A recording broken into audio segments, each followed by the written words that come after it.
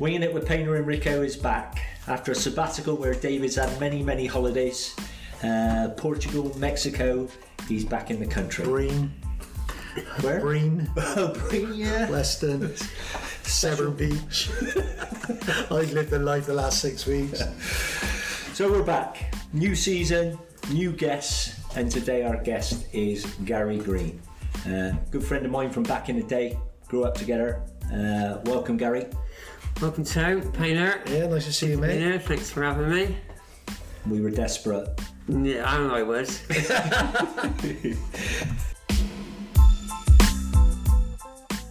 So, we usually say, where did you start playing your football? Well, what worries me first of all is I thought it was a really nice hotel we were coming to. Oh, right. Secondly, thank you for having me. I believe that I'm in the first half a dozen that you've interviewed. Well, that's what my agent's saying. And I'm ready for part 2 and 3. Right. You've got an hour. That's it. Where did it start? It started, unbelievably, at Wembley. You were born there, were you? And everyone thinks Wembley, but it was the bottom grass of where I lived in Westfield, that everyone congregated, and that's where we all played our football. So from a very early age, all I knew was the bottom grass with all my mates, and we didn't have any of these little leagues now, and it was just bottom grass or school football teams. That was it. And it obviously wasn't called Wembley. No, but in my world. Your world. And where's this? Where was it? This was Wembley? in Westfield, like between Mr. Norton and Oh, I Radstock. know, yeah. So it's where all the good players played. So I started playing, unbelievably, at the age of 14. Right. So we had a bit of school football. I was never really in the school football team, but once we left school, there was only Dave Jones, Mark Church, and myself that probably played Western League football and above that or that sort of standard. Just stop it a minute. Mark Church. Is Mark Church your mate, is he? Because I still see Church here. Do you? Mark's from Clutton. Yeah, played for us. Yeah, he played at Bath City. Yeah. I see Mark a bit. I went to school with him. Yeah, he lives down our way. I got another question as well. So you left school when you were 14? No, I left school at the normal age. I thought you were went down a school pit. and you got... It felt like it, but 14 was the age where I started. I didn't really play much school football, because the school you had to, if your mate was in the know, then you were in the school football team. And like I said, I was only one of a few that went and played decent football. And at 14, I played for the Westfield Clarks team, which were called Waterside.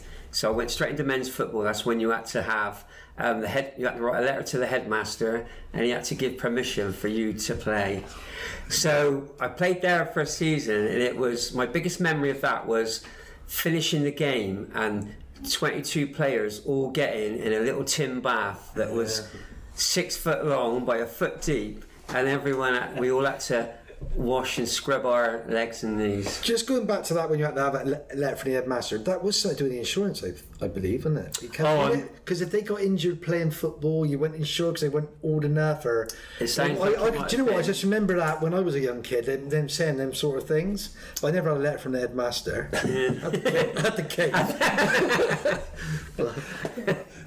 So it was there, and that was unbelievable. Saturdays and Sundays. So it was the same pitch, different teams, but the same metal bath, just drain the water out, put some fresh in. So you had to be first in. Is it hot or cold? Warmish, but really dirty. Didn't you ever have that too? Yeah. Yeah, cool. Especially that peas that way, wouldn't it? God, yeah. We used to have that run our way. Horrendous. We still haven't got showers now. I'll get some flat for that. Right, go on. Yeah, so I moved on from Waterside because it was just like fat boys playing, having a kick. What position did you play? I was right back. Right back. Not right back in the changing room, which I know would be your next little joke, but my happiest position was playing sweeper behind a big centre half, but predominantly I played right back. So defensive minded. Yeah, so that's how all my coaching now later on in life is all geared around that.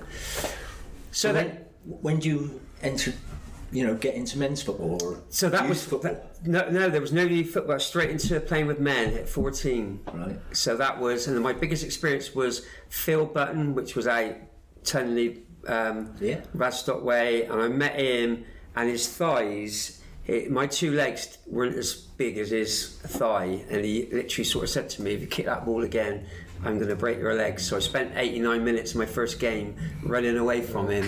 But it was, and that was my kind of experience of playing for Waterside. And then I left there and went to Purnell's, that had the likes of Steve Plumley and his brother Dave Plumley, who was not a bad player, and people like Cecil Ford and Rich Ford were all playing over there. And from there I boogied on to Evercreech, where we kind of had a lot of Evercreech's team. Yeah. Do you know Evercreech? Yeah.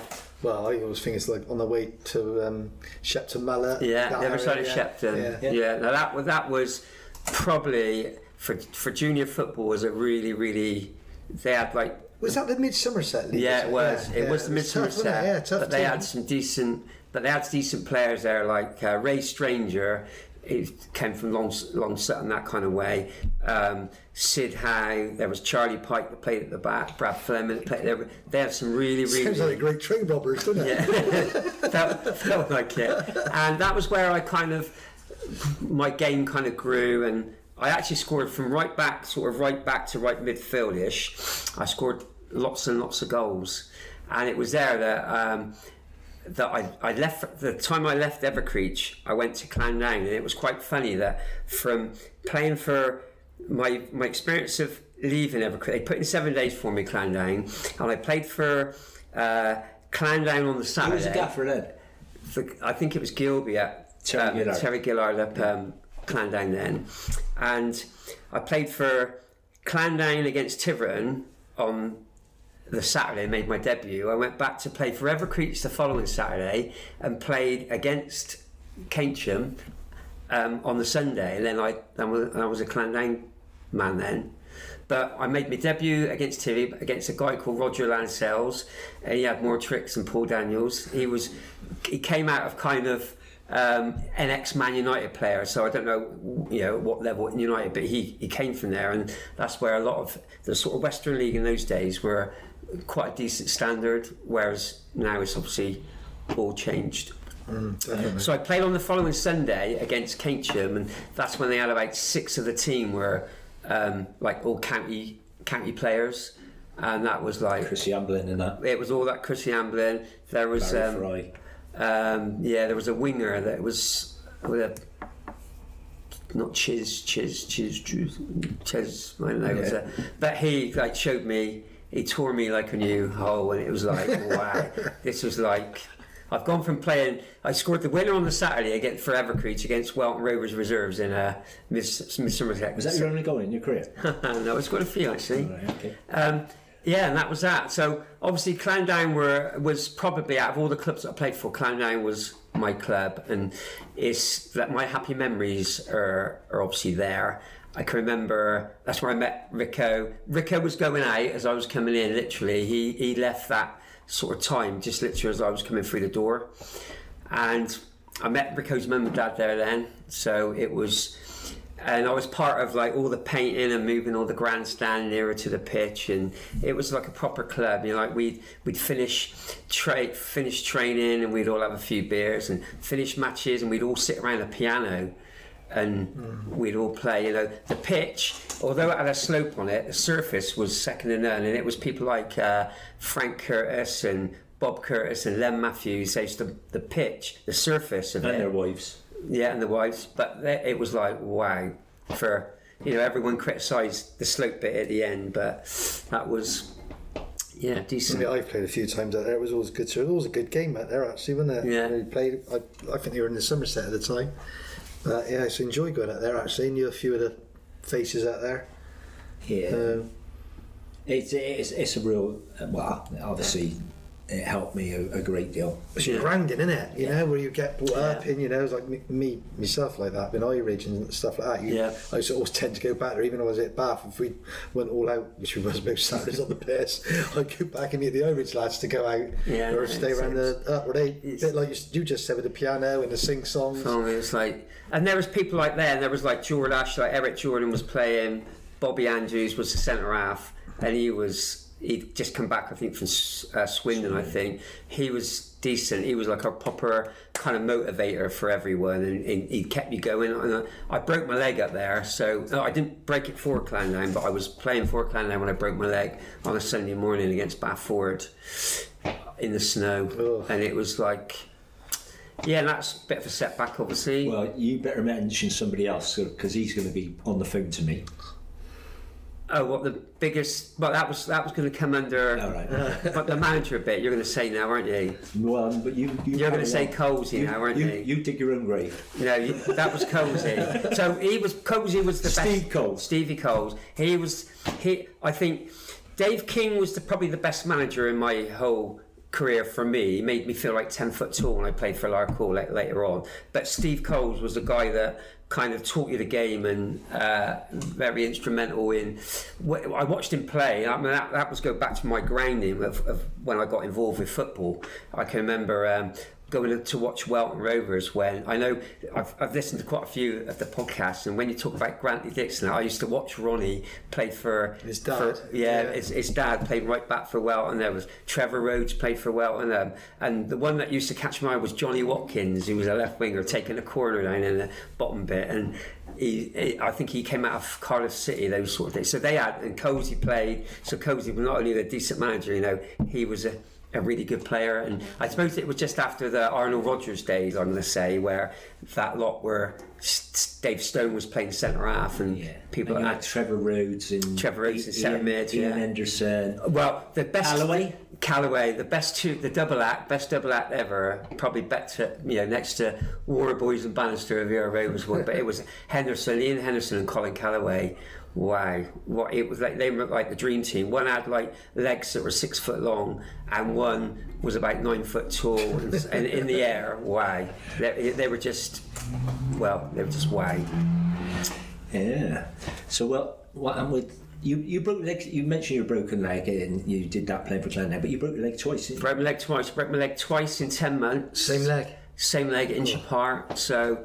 The first one was playing for Elmtree on a Sunday morning, and my second game was my fourth game back playing for Clandown Reserves down at Castle Kerry, and I was playing left back that day, and I met their kind of right back was on a diagonal run, and I met him in a crunching tackle, and they were all like the late Paul Ingram, I think he was even playing then, and they were like, Greener, just see how it goes. I'll be all right in a minute. I'll be all right in a minute. As soon as they let me leg, grab my leg, and then it was, I'll have another go. I think I better go. And Martin Haynes, who isn't no longer with us either, he took me to Yeovil Hospital, and off I come with a plaster right up to my thigh again, on crutches, hobbling up my path. And my mum opened the front door, and I went, oh my God, like not again. And it was, So twice in 10 months was not the bestest.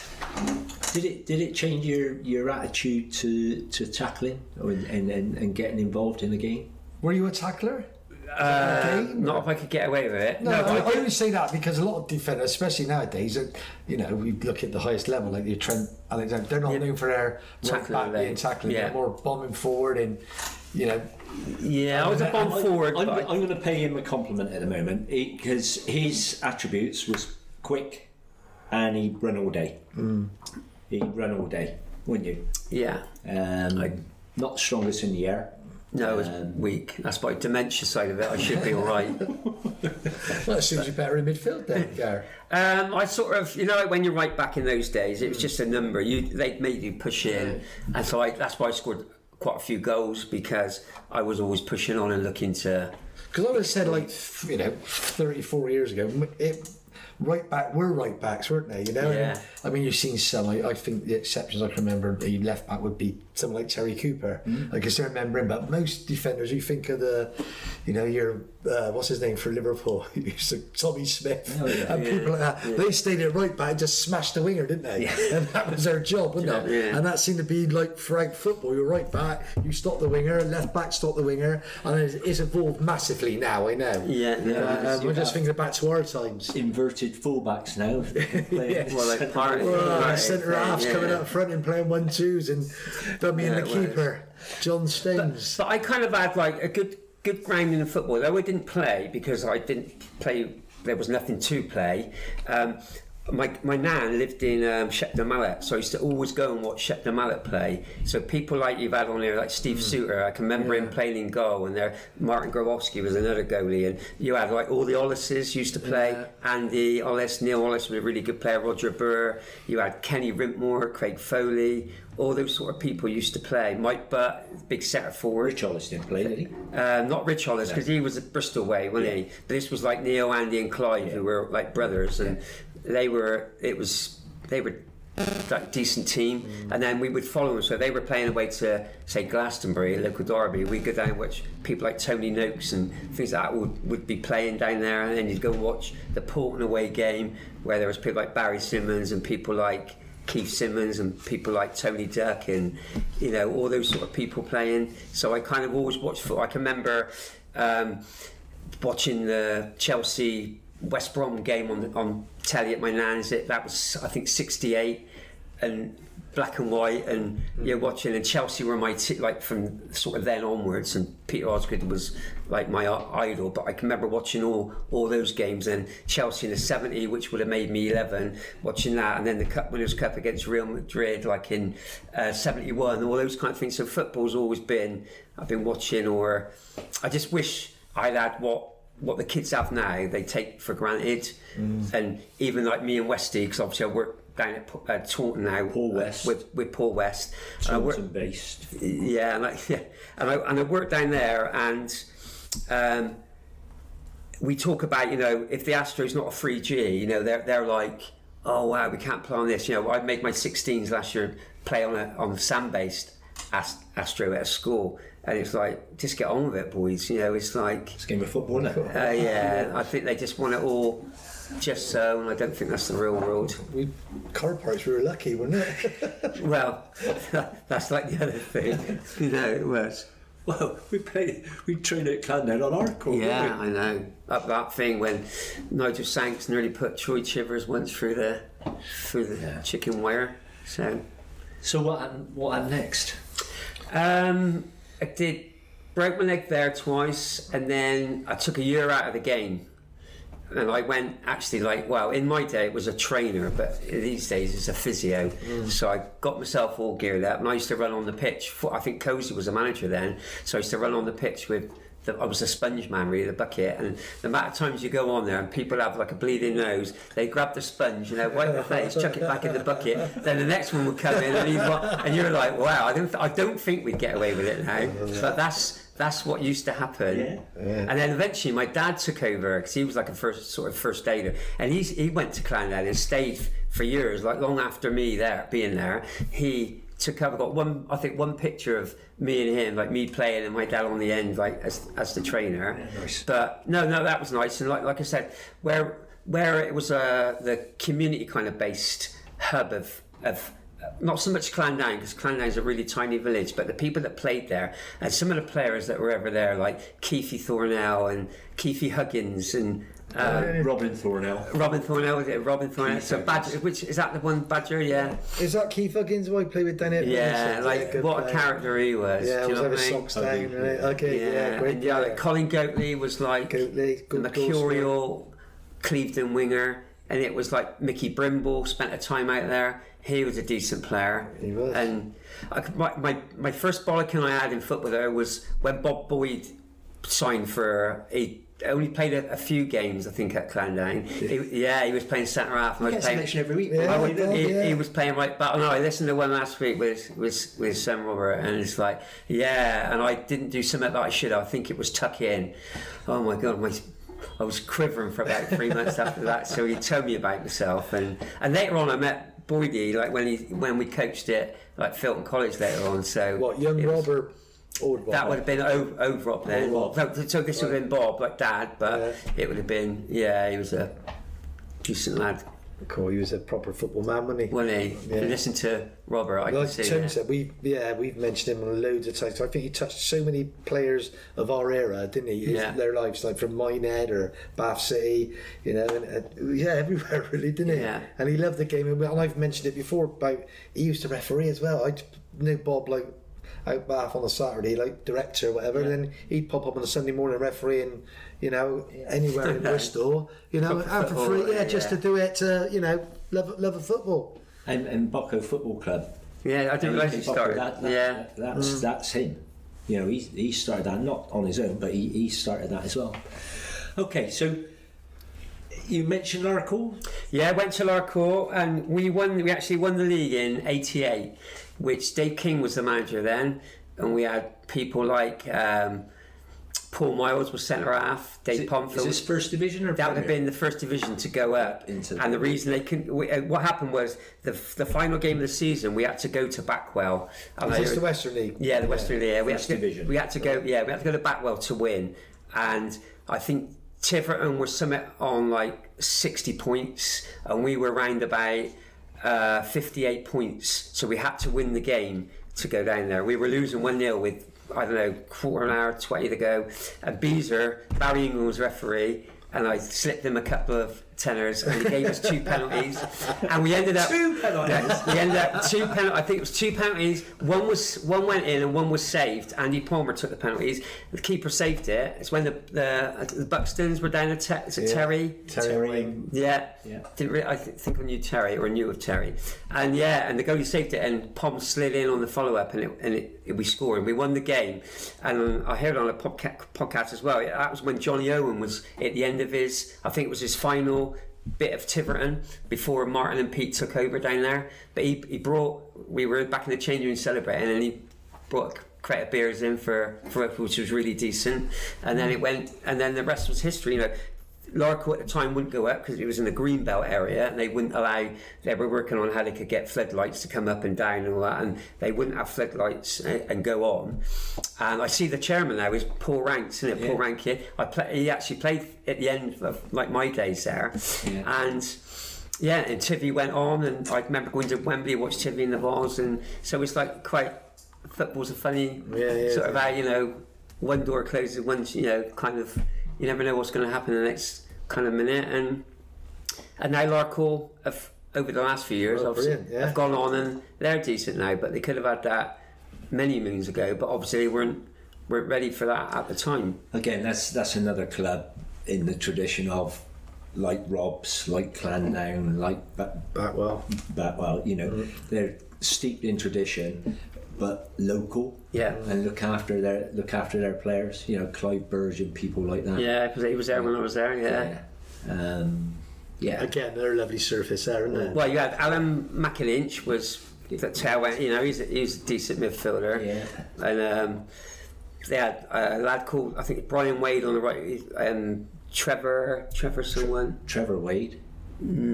Trevor. Brian come to Bath, didn't he? Yeah, young lad, wasn't he? Yeah. He had a bit of pace, a lot of pace about him. Yeah. I think he got injured in the end, but he went to Swindon, didn't he? And Northampton. Brian had a good career. Yeah. He listens it. Yeah, well, I've asked him to come in, but yeah. But it was decent setup. You know, when it had nice people behind the scenes out there as well. Yeah. That were quite level-headed and kept the club. And that's actually, the physio out there was Steve Roach, and he was the one involved when I broke my leg the first time. He was playing for Bath Forward. He comes sliding behind me, and I went into a cruncher. And Lindsay Jacobs is still up there now. Is he? And I think Rob Boyd is doing something with them now as well. They sort of floated between Odd Down though, didn't they? A lot of them, like Lindsay was at Odd Down, Welton, back to. And it was like a bit like all that you said about Andy Perrott and all them. It's like I used to play against Andy Perrott about 12 times a season because they played for Clevedon, and then they go to Yate, then they go to Mango, and it was like then they'd be at Western or somewhere like that. And then Sunday mornings. Yeah, then Sunday morning, and I was like, wow. So he still scored every game. Yeah, no, they were all like there was like Andy Diamond used to play. There was Shaker Breaker, you know, played. Yeah. There was Andy. There was. Not sure. There was like a group of them that just Bobby P should have been there. Did the rounds. Yeah. So Brian Perry. Yeah. Right. Come on. So, what happened when you finished playing? Well, the reason I finished playing was I was at Larcourt, sort of finished me as a proper footballer. Although I went on to do other things after. I used to play Saturday, Sundays like we all did, Tuesday, Thursdays, and I went down with this thing, pericarditis, and it was like an inflammation of the lining of the... So who were you playing for on a Tuesday, Thursday? Well, no, that was training. So trained Tuesday, Thursday, played Saturday, Sunday. And with this pericarditis, which turned into lupus in the end, it's something that attacks like the immune system, and it just drained me. And I stopped playing Sundays. Then I would give up one night of training, so it was like Saturday, Tuesday, Thursday, and then it was Saturday and a Tuesday, Saturday and a Tuesday. Then it went eventually to Saturday. I couldn't do anything in between. I ran a half marathon in 1 hour 23 in the Midsummer Norton first half marathon, and I couldn't walk from here to McDonald's down the road. It'd take me 3 hours to get to McDonald's and back. So it was something in me that just drained me, and that obviously got sorted. I was on steroids for a number of years until I could shake that off, and then I just came back through playing through Marden's reserves to see if I could get back on it. I ended up playing for Peasdown in the Somerset Senior Cup final, and then that kind of drifted away to, I don't know, mid-30s, and then I started looking at the world of coaching. And my local school, where the kids went to school at St John's, the headmaster used to come out and do the football, and I was talked into Greener, like he needs a hand, and he used to go out there in his suit on with his tie, teaching all these kids. I thought this didn't look right to me, so I got in there, got involved. There were 60 kids used to turn up for training. It was me and the headmaster, so I got a couple of people, Brian Smith, who I did B licence with, and my best mate Joey Quinn. So there was 3 of us then, broken order, and that's how it started. And then you, Mr. Ricketts, got me involved in a little project of coaching, and that was to do, we met up at Weston-super-Mare many moons ago, and the follow-up of that was you were involved with Bristol Rovers women at the time, and you invited me out one Sunday, mainly have a little look, but to come and chat over this coaching venture that you were looking at. So they played Barnet, they lost 1-0. Tony Ann Wayne was in goal, and she had a stormer and literally stopped everything. So I went to say, Ricko, then, that you know what Ricko's like when you lose a game. Ricko does not talk to anyone, not even his mucker here. I'm like, okay. So we had to meet up again. So the following week, they were away to Bristol City in the FA Cup. And how'd you fancy coming along, Monks? I went, yeah, all right then. So we said, the coach leave. The coach? Yeah, we have a coach into the ground, so you just got to park at the beaches, blah, blah, blah. So I went and watched the game, and we won the game, and there was... Beaches at Ashton Gate, mate. Right, beaches at Ashton Gate. So it was all... That was big then. FA Cup, HTV cameras, everyone was like, wow. Played the game, won the game. And he actually asked me to do a warm-up at the Barnet game, and I went, what do girls do? Do they do like different warm-up things? So I watched Ricko do it. I thought, God, if he can do it, anyone can do it. Joking, okay. So the following week, I'm on Ashton Gate pitch, warming the girls up. And then the week after, he goes, we're away to Ipswich, Monks. I know you won't want to come because it's an overnight stop. I went, Ricko, I'm on the bus. So we have Phil Criddle driving the bus, Hendy girl, Lucy Hendy, Danny James's wife, doing the quiz, and me and Ricko sat in the front seat, and off we go to Ipswich. Which my only memory of Ipswich was Ricko was at this big hard stature of a centre half version, and I can remember we went out to the game, and it was the coldest day since I played at Lansdale, and Ricko went out and he had a little coat or whatever on, but nothing on his legs. I thought, well, if Ricko's not wearing tracky, I ain't wearing tracky bottom. So I go out there, and by half time I'm like, I'm shivering in the corner. I have to go behind the dugout and find my trousers and put them on. But it was like Ipswich, like men's academy where the women play, and that was how I got into like the coaching world. And at the time I was doing a bit at Bishop Sutton with Tony Cornelius was over there. Well, Shane Smith got me over there. Now Shane Smith, you all know Shane Smith? Yeah. Now Shane Smith's the only man I know who can bullshit a bullshitter, right? And he got more stories than bleeding Jack and Ori. He's a coach though, isn't he, Shane? He wanted to be a coach, but they could only get 51 seats in his mouth. So it was like, and I was over there with Tony Cornelius. He was doing a bit at Bishop Sutton and a bit at Bristol Rovers. So we kind of said, we're at Bath Uni, come and have a little watch. So I went along, had a little watch, and that's kind of got my taste buds going. what with Ricko's project as well. And then I packed in coaching it, helping Shane Smith at Bishop Sutton to go with Ricko. Now, training was at the beaches behind the Pro 5 at beaches, so we didn't have actually lights on the training pitch. We had the back of the lights from the five-a-side courts, and that was our training. And that's how I got into. And we've been there, haven't we? Yeah. But it'd be interesting because, you know, where the women's game has gone just recently and everything else. And I think we come on to that a little bit later on, because, you know, those gas girls at the time were, you know, martyrs. You know, yeah, they were, and they were unbelievable. And I don't think I said on a previous podcast when Marcia Dean and they don't get the credit they deserve. No, they don't. They don't get the credit. But like I said, that is some commitment to go to Ipswich, isn't it? You know, overnight and do that, and you know.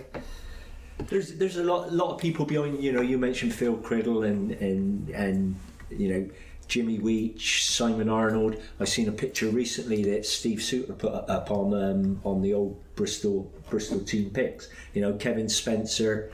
Well, he was the big one that got it, because what happened?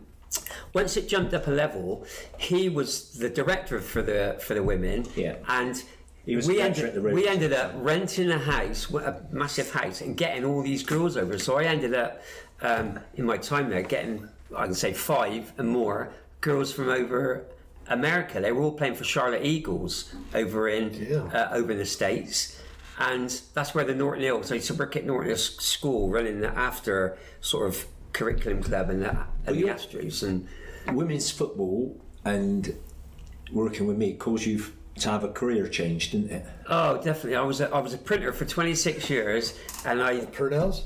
No, Marden's, just back my way. And it was around about the 40-ish.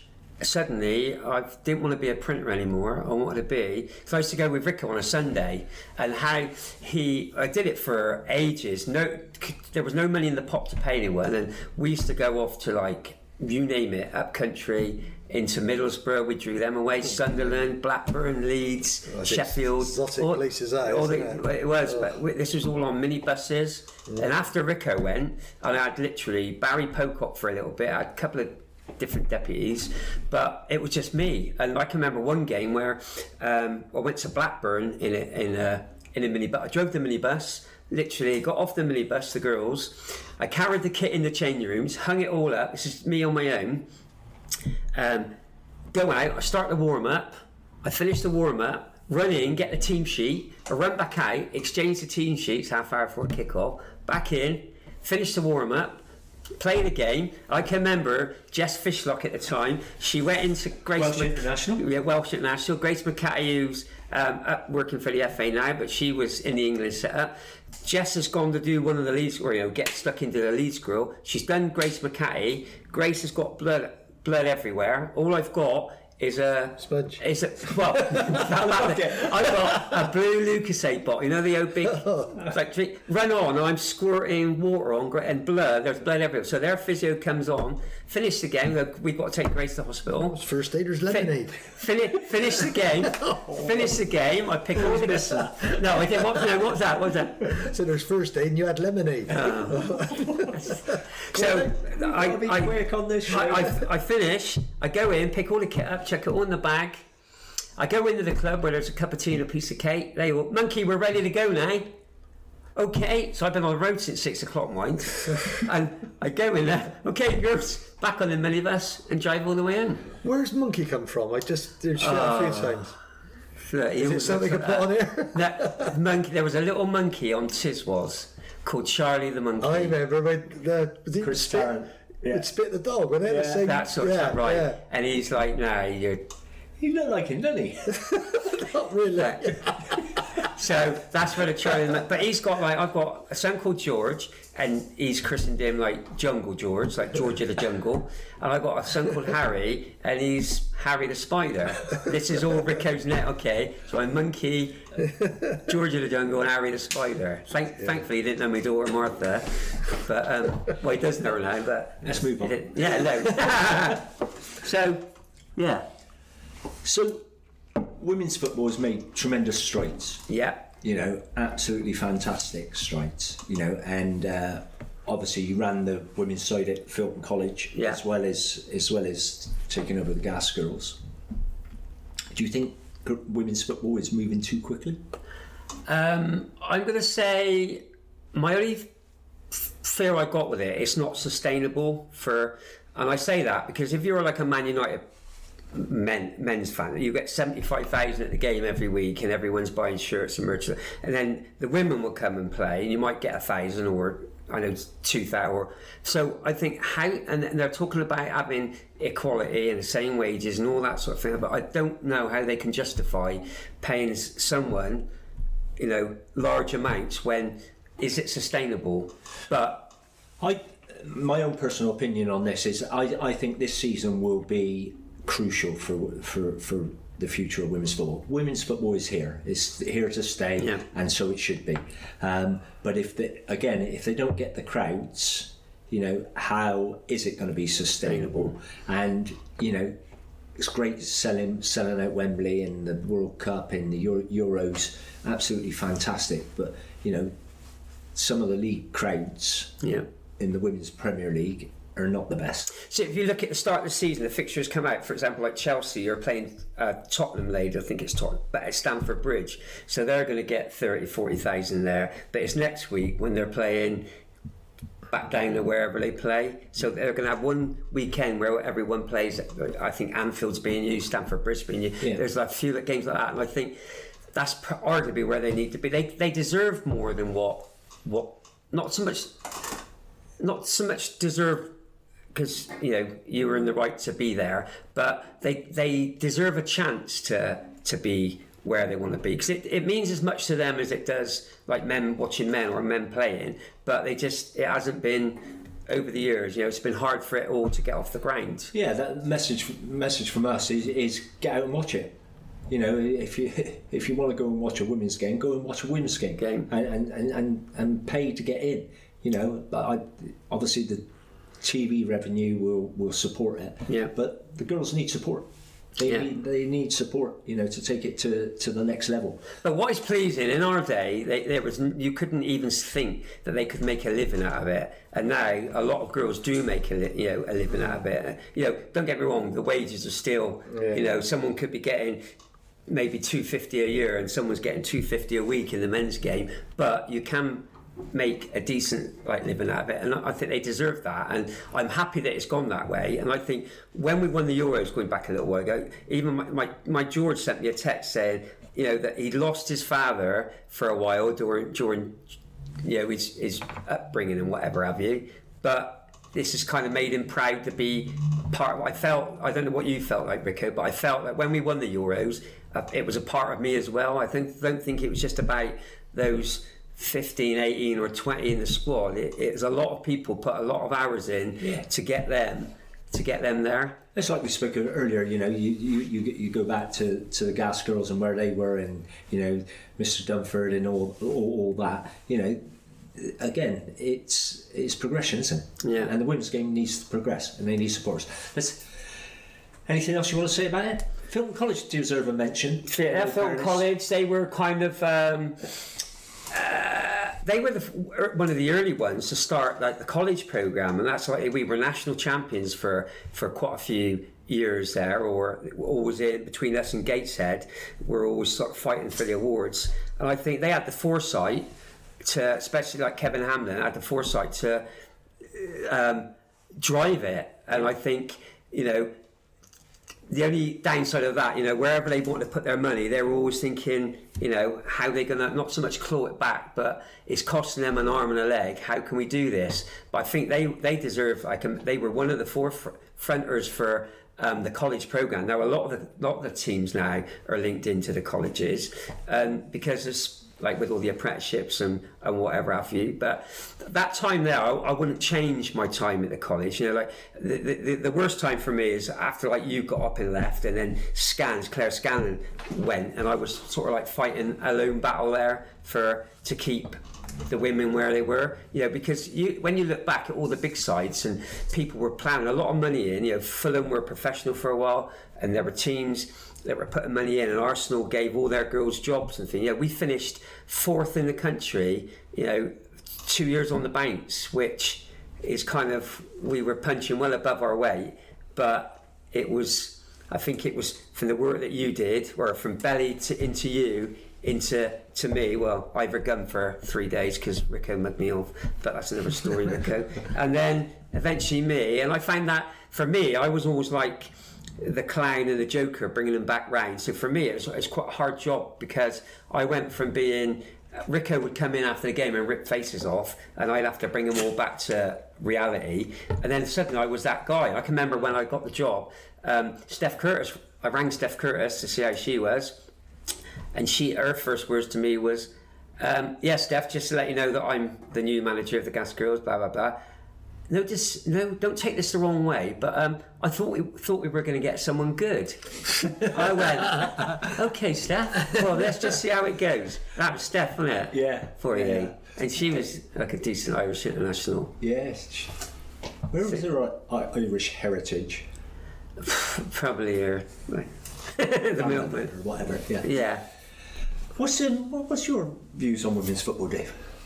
I got to be honest. Obviously, to England and all the World Cup, watch all that. But I got to be honest, before that and before the Euros, the only time I really watched it was when the men's was on the international duty and the women's football was on the telly then. Because I watched me football. Yeah. Do you know what I mean? But a bit like you, I got to be honest. I don't know.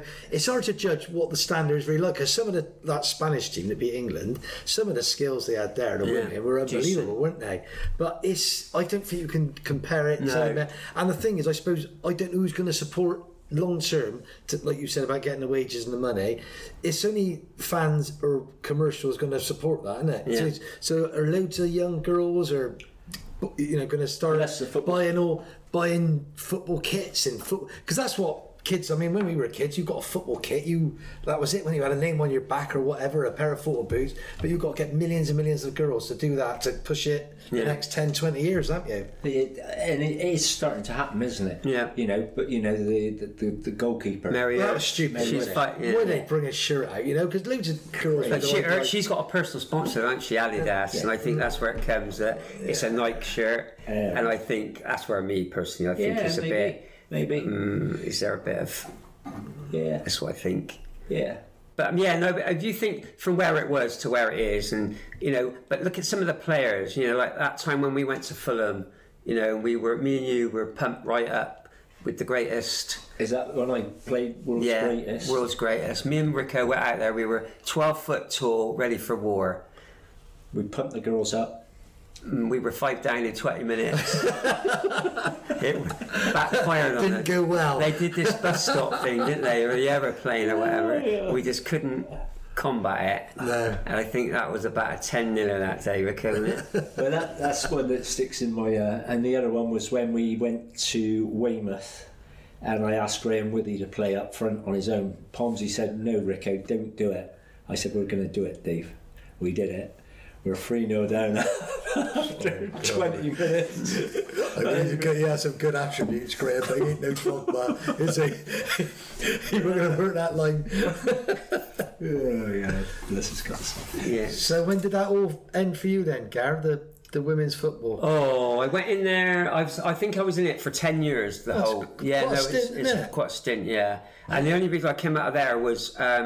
Mark Sampson came to the college, who later went on to run the England team. Yeah, I knew that. And I think he just wanted me to collect cones for him, really. Yeah. And so I've gone from being centre director of the School of Excellence, merging City and Rovers together, which was quite a battle, going into a room full of 500 parents, and 250 of them are in blue and 250 of them are in red, and we're talking about playing in a Barcelona kit, and none of them are having it, and you're like, okay, So, and then he took that role. And was Simon Arnold still chairman then? Yeah, he was. Yeah. Because he spent lots of hours and drove it, didn't he? Well, him and Jeff Dunfer was, and Kevin Hamlin from the college were like the drivers of it, and yeah. But I'm sort of proud to have been a part of it. Like I'm sure you are as well, Ricko, and of the journey that some of them are on now. Like you see people that are on the telly. We used to like Alex Scotts and people like we used to Sue Brown. Yeah, and so there's all these people, and even on there, there's. I can remember going on a holiday many moons ago, and Ricko did the first game of the season for me. Rovers were playing against Everton, and we'd never taken a point off of Everton. And Ricko went in there and announced the team, and it was like, right, number one, Sibian Chamberlain. Her name was Siobhan, and now she's on the top. So he calls her Sibian. There we go then. So that was like, and that was going back many moons ago, wasn't it? With so we had some really good players down there, and we had the Welsh connection. Yeah, and Ricko could tell you a story or two about the bags. Well, we had the chats, didn't we, with the girls who come in talking about their time in Rovers. And they were two stalwarts, though, Morris and Lou Hutton. Yeah, but the Welsh girls took us to a different level, didn't they? We used to sort of go in to the beaches and all have a drink after, but then it started escalating. Like we were getting players in from everywhere. Like 5 Welsh girls turned up, so we didn't have a drink after, or we did, but they didn't because they had to get back. Was that because you were successful, you attracted them? Yeah. We got promoted, didn't we? Yeah, we had to grow. And we were getting girls from Watford, from down in Hampshire, like everywhere was coming. I remember going to Loughborough where they have the England set up. Do you know what I will say as well? That watching that football, they don't dive, do they? Like the men. No. You watch the blokes football, and you don't get it wrong. I love watching the Premier League and all that, but some of them they go down if they've been hit with a sledgehammer, you could note it watching the World Cup. The women, not many. I mean, I think I might have been the Colombians. They were a bit play acting, but most of the teams, they got a whack. They got back up. They didn't look to, gain advantages by just, throwing themselves to the floor, which I thought was quite refreshing. Yeah, no, it was. So, and that's probably, I don't know if that's down to the coaching or they have been, I think it's the women, and they're not.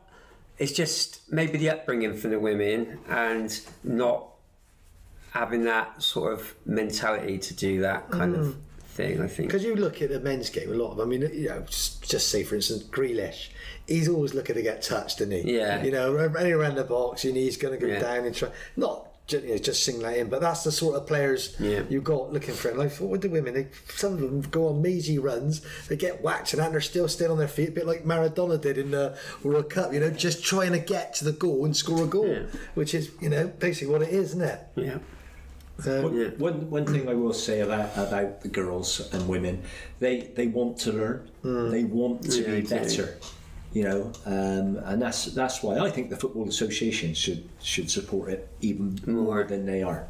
I think though in the World Cup, though, me personally, I think we were poor in the World Cup, but I think we got further than I thought because we'd lost some key players before, like with ACLs, like Leah Williamson at the back, like the captain, and then your leading goal scorer from the Euros, Beth Meads up front. So if you lose those 2 players, and then that Kira Walsh, we missed her for a game or 2 out there. So I think we had... But it was quite a bit of character there, wasn't it? Like the England, they say the England, they got character. Because that semi-final went against Australia. Yeah. I mean, just to be fair, I mean, they had everyone, there was 70,000-80,000 people against them. Yeah. I mean, that takes some of the guy there. And they did play well that day, didn't they? Because when they come back, I think it was 1-1. Most people have thought, well, it'd be easy now to say, well, fair play, lost to the host, 80,000, but they went up again, didn't they? And they deserved it that game. So I think if we had everyone fit and well, I know everyone might argue that because Sam Kerr, Kerr was the same for Australia, like struggling with her calf and what goal that was she scored? Yeah, no, decent. And there are some decent players out there though. It's like. I got to say this about the Spanish as well, because the Spanish had a few missing. Yeah, they did. Because they wouldn't play. Well, they were in uproar before this. Well, they had 15 girls that said they wouldn't play for that. That's right, yeah. Manager if they fell out of him, and only 3 of that 15 came. You know, bearing in mind that Barcelona were there, like they won the Champions League, they were in the final the year before that, and they beat Chelsea 4-0 the year before that. So they've sort of dominated Europe, Barcelona. So it didn't surprise me with the Spanish that very technically gifted. Yeah, no, they are. Yeah, they are, and they were the better side, weren't they, on the day? They did deserve it. Yeah, no, like that.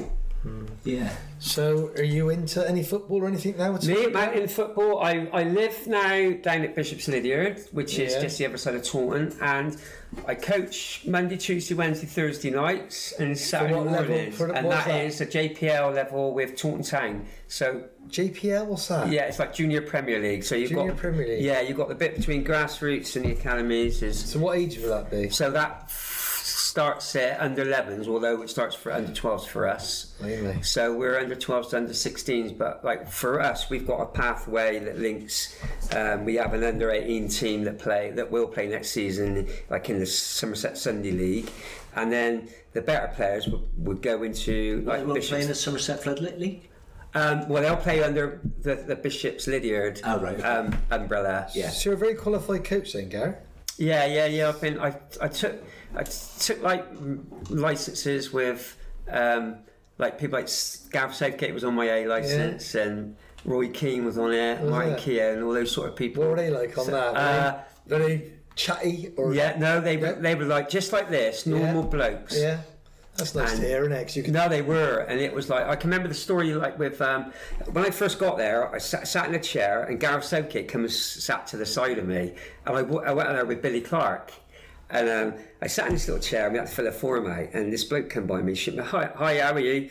Sat down and thought, I recognise. And it was like, well, it's Gareth Southgate. He wasn't England manager then, though, was he? No, he was at Middlesbrough. Middlesbrough. The next one comes in, Martin Keogh comes in. Hello, and because I'm sort of chatting to Gareth, or Gareth, my mate Gareth. He comes in and he speaks to Gareth Southgate, shakes my hand. I think, wow, is this like happening? And then Roy Keane comes in, he shakes my hand. So we're like in a 4-way conversation now, and I'm like, wow, this is my day has just started. And I met Roy Keane at the vending machine, and a little boy put his money in the machine and lost it, couldn't get a bar of chocolate out, and Roy Keane came over and said, what are you after then, mate? And the little boy said, I want a bar of chocolate. Oh, you don't want to be eating chocolate? All right. So Roy Keane goes to his pocket, gets some loose change out, puts some money in, gets the little boy out a bar of chocolate, and he starts I start chatting to him, and I said, like, how come you've got your Sky Sports face when you go on there, and he's literally chatting to me, laughing away, and I said, and then you look such so unhappy and he pulls his face straight away just like it, and I thought, wow. I went, I seen you today with Steve Staunton out there, like your mate, because they'd obviously had history, and he looked at me and went, yeah, I kicked that bastard. So it goes on a little bit more. And I went, what about when Martin Keogh? What about when Martin Keogh come over then? This is true now, we're at this little vending machine. What about when he come over? And he looks at me and he goes, yeah, I stamped on that bastard. And he sort of smiled, and that was it. And that's how we were. And when you went down for breakfast and stuff in the mornings, there was a space between me and you where they just come in, chuck their trays down. Nice. And it was like Steve Claridge and people that were on it, and he was high up in the football world then, and it was like decent. Well, I suppose at the end of the day, they're just normal I know we got blokes. superstars now, but they basically were all the same, weren't we? Yeah, we are. So, right. That is a funny watch, mine, that overlap tour with Carragher, Neville, if you haven't seen it, and Roy Keane. That is a funny watch. Absolutely brilliant. Right, so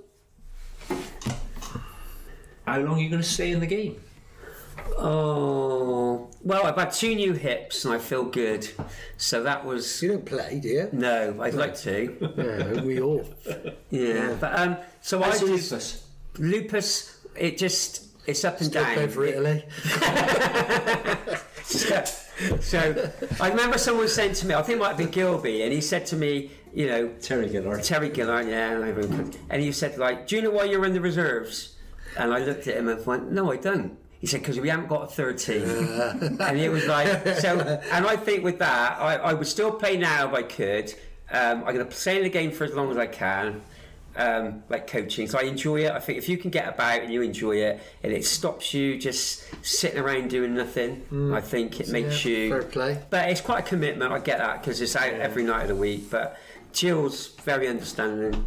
That's the chick. That helps. So yeah, she likes the money. No, just so yeah, for as long as I can. Yeah, good. And so you should. If the body will allow you, then I think you keep going. Is there any more stories you've got there, Garrett, you'd like to share? No, I think before we ask our questions. Yeah, and make sure. Yeah. We don't have to edit it. Okay, I think I've been quite good at that. Yeah. Do you want to tell the story about Dublin? Oh God, Dublin. We went on a trip to Dublin with the Gas Girls, so the Bristol Rovers women, and head coach Anthony and myself. We're driving. We're driving the minibus. I'm driving the minibus, and I genuinely, he'll say a different story, but I genuinely said, Ricko, we haven't got much petrol, we're going to struggle here. Ricko, being Ricko, went, nah, you're all right, but he reckons he didn't. And it's like, anyway, we're driving up there, I'd say, like, I don't know if there's a motorway, but there's 5 lanes, and we run out of petrol. Oh. What are we going to do, Ricko? Me and Ricko have got to push the van all across the 5 lanes, going with us, the 5 lanes without us, to park on the side of the road. The guy that turned up, didn't they? Yeah. Police turned up, stopping everything. Unbelievable. Proper schoolboy error that is, though, isn't it? Oh, well, tell the plonker. Tell him. We were meant to have a training session, weren't we, as well? Oh, yeah. We were girls were, where are you two? Oh, we got slaughtered. Absolutely slaughtered. So that wasn't... No. And then I can remember Ricko sent me on a scouting mission once to Leeds United to scout Fulham, because we had Fulham in the semi-finals of the FA Cup. So Ricko said months like, and it's a day I think we actually won the league at home, I think. So Ricko stays and takes the glory and has the beer. I drive to Leeds. Garfor, I think. That's only out the road, 4 hours. Yeah, it's only out the road. So Ricko said, take my car. So I get in the old Sab and I take my son with me, Jungle George.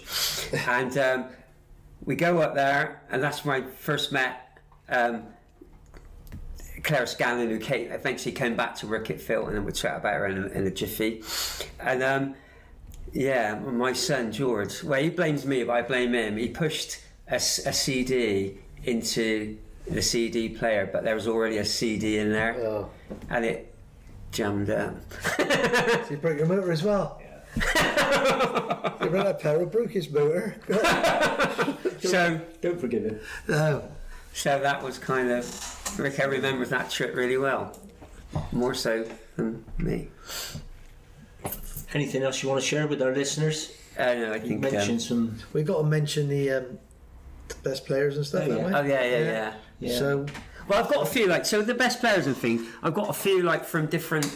Well, let's go for the best male. Yeah. Best male player. Best male player I ever played with was probably, I'm going to say, someone like the Goats, Colin Goatley. Although I played with a few different ones, he did it for quite a number of years, and I was around his sort of...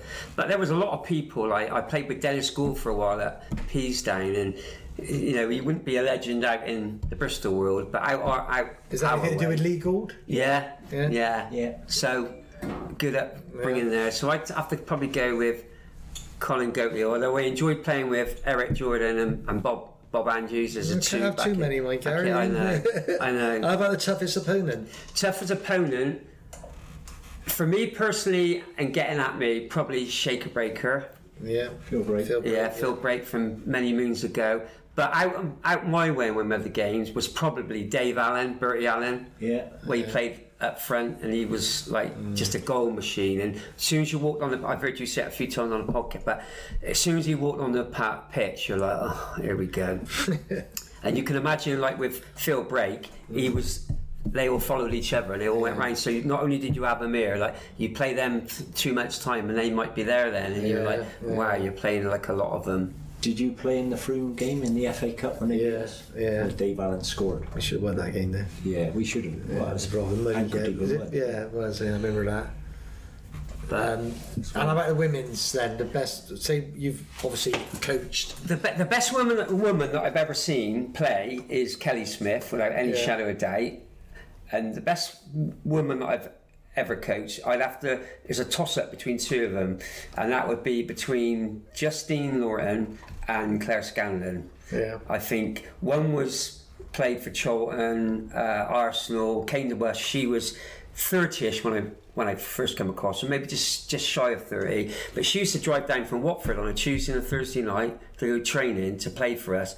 And I used to say to the girls, just go and watch her. What she couldn't do with the football, she was just like, wow. And we had quite a good connection. She almost had like a free role within our team, a goal scoring machine. But you know, she was up there with Kerry Bartlett, who bounced off her, and Steph Curtis. So it was like I think we scored, you know, a lot of goals when we had our home pitch was at Clevedon. But Lawrence would be the one. Scans was just, as a person in football, she was just dedicated to the game, and she was like a little Sue Smith size, who was in the England setup. She was an Irish international, and she just a great little player in there, who always, you know, creativity and making things happen, and she was like giving goals all the time, whatever. Yeah, she was like, so I couldn't probably toss up between like those two, although there was a few, like your Mushies was a proper Michelle Green. Mush was Lou Hutton was a really good centre half, and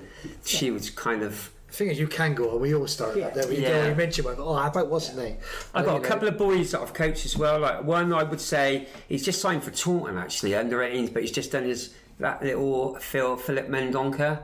Yeah, he was a decent footballer, proper. Like I had him between sort of 5 and 11, and he was small, so he had the low centre of gravity. One to look out for there. Yeah, well, he just done his ACL, and he's going out for a while. And the other one was I coached that. After every training session, you don't get many, but after every training session, he was always asking, "What can I do better? How did training go tonight? You know, what did I do good, or what could I blah blah?" Always asking. And that was a little kid called Jake Richards, and he just made his Exeter City debut in the EFL Cup, but like the League Cup. Yeah, like they played Stevenage last night before, but the round before he actually came on and made his debut on his 16th birthday. That's good. Yeah. So he was. Well, I just seen someone sign from Taunton, haven't they, for Bristol City, young lad.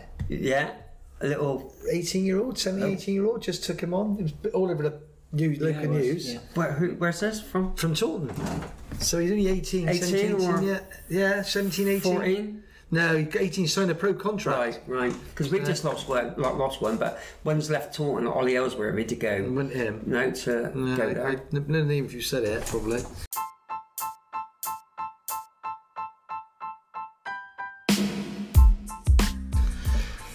Right, your hour's up. Yeah. That's it. I can't wait for part 2. Yeah. Signed, sealed and delivered.